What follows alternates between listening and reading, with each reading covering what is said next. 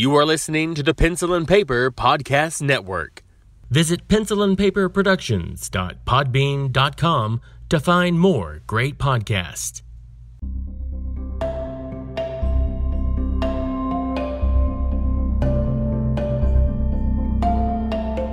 Hello and welcome to As I Recall It, a podcast featuring stories and anecdotes of years past. Did they happen exactly as I said? Probably not, only as I recall it.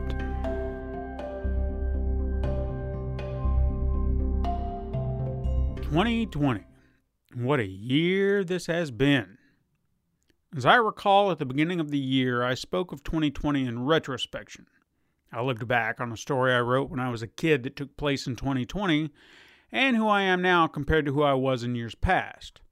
Little did I realize that the former tale that featured chaos and death would be closer to reality, even though the writing was clearly on the wall. We just refused to acknowledge it. As I began writing this piece, I'm not sure what I wish to discuss or emphasize. I don't want it to be a downer. The entire year has been more than enough. I guess my purpose is to chronicle this moment in time for myself and maybe for others as well, just in case some form of history is rewritten. As of this recording, COVID-19 has infected over 83 million people worldwide and killing 1.8 million of those infected. 20 million of those infected are in the United States, and over 343,000 of those 1.8 million have been U.S. citizens. These are facts. I remember when health experts were warning the public that if social distancing did not occur and masks were not mandatory, that we would see 1 million cases in no time. Such a sentiment seems quaint now, as those concerns were clearly dismissed by so many. But I admit I brushed off concerns of the virus at first. I remember hearing reports of the virus popping up in China somewhere around November of 2019, although it could have been sooner than that. I took note of it, but I assumed it would remain locked down in the country. Then March of this year rolls around and I'm singing a different tune. I assumed, as the rest of the world went into lockdown, that the United States would do the same. But what happens when you assume? In fact, I actually went into self-imposed isolation for a month in hopes of helping the matter. The problem was that I was only one person and the rest of the country didn't follow suit. And while my actions could have prevented the spread of the virus to a number of people, it required a team effort to flatten the curve. But that's not something this country has seen since 2001. Eventually, the virus in America was no longer just a threat to your life, but a threat to your civil rights.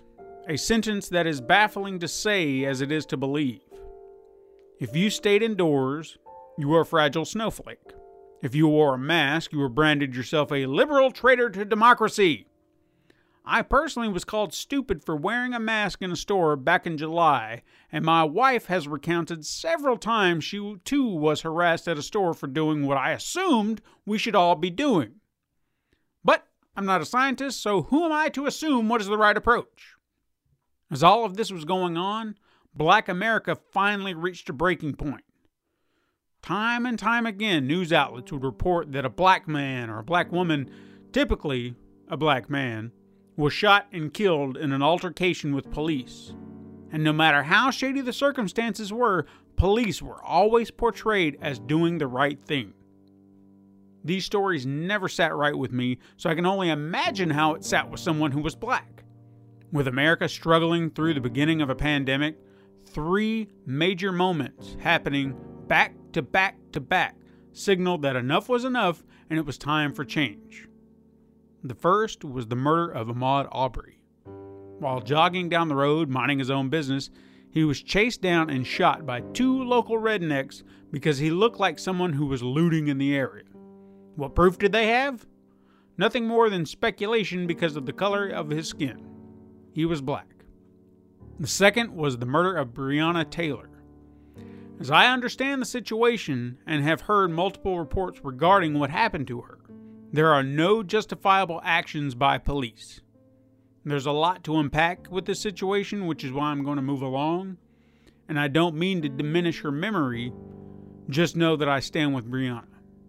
Lastly, but certainly far from least, the murder of George Floyd. The entirety of the world witnessed this moment due to onlookers recording the moment on their phones.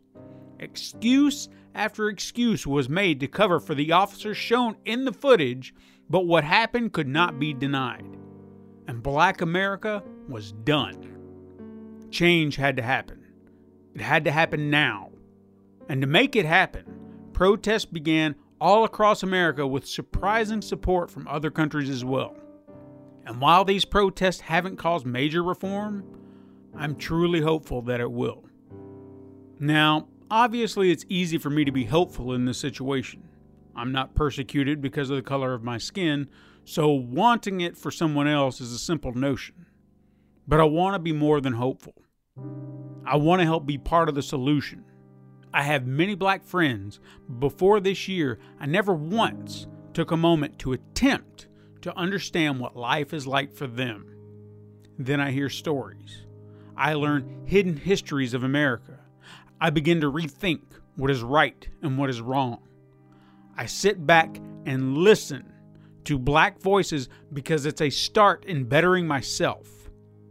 It's humbling to learn that as progressive as I thought I was, I could do better and still had much to learn.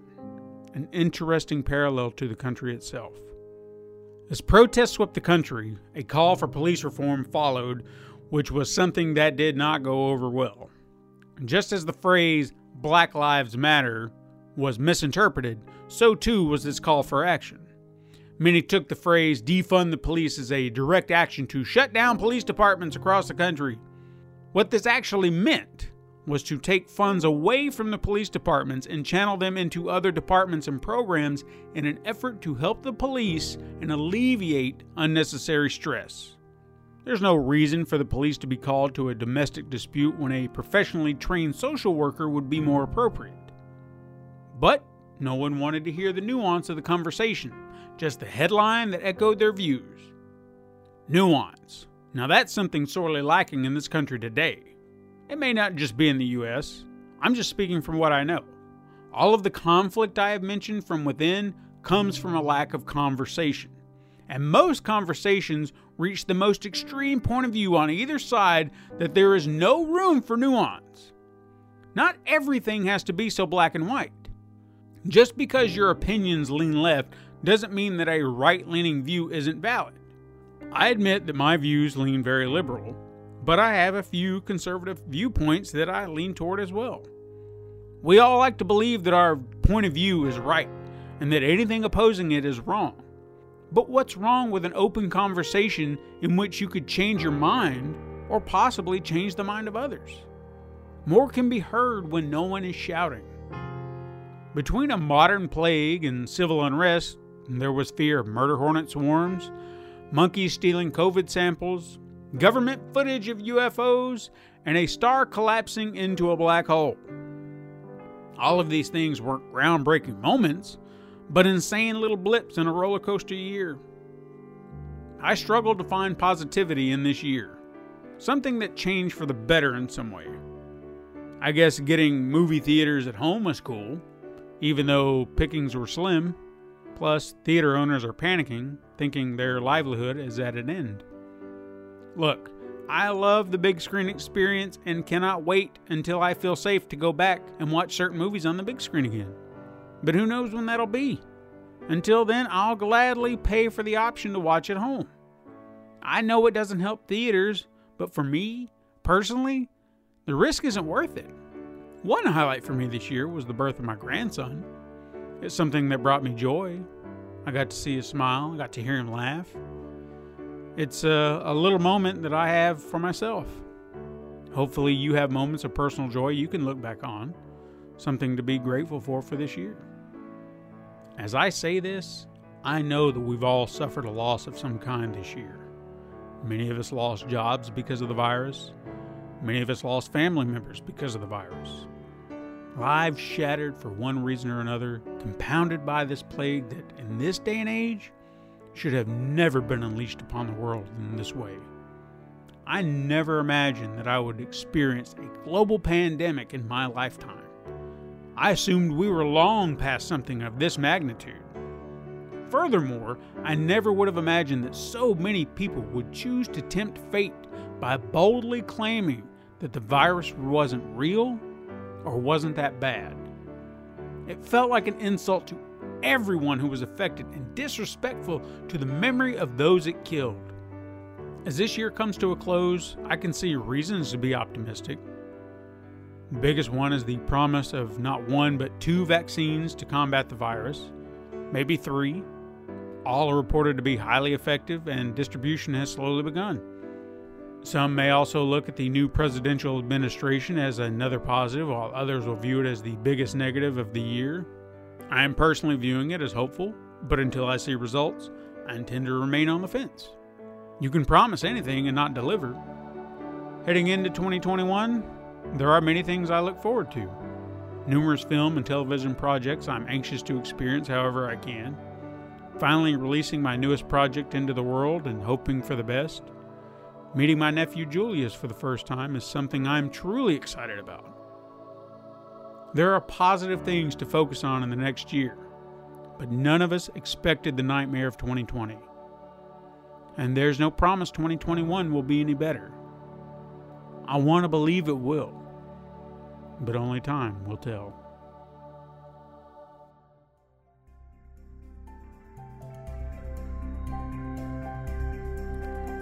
Thank you so much for listening. I hope you enjoyed our stories. If you want to support the show, you can go to patreon.com/pencilandpaperproductions or pencilandpaperproductions.podbean.com and click Become a Patron in the top right-hand corner. Remember, you can tell your friends to find us on the Pencil and Paper Podcast Network, found on Apple Podcasts, Podbean, Spotify, Google Play, Stitcher, or wherever you find your podcasts, and even youtube.com/pencilandpaperproductions. Thank you so much for joining us, and I hope you'll join us again next time for more stories.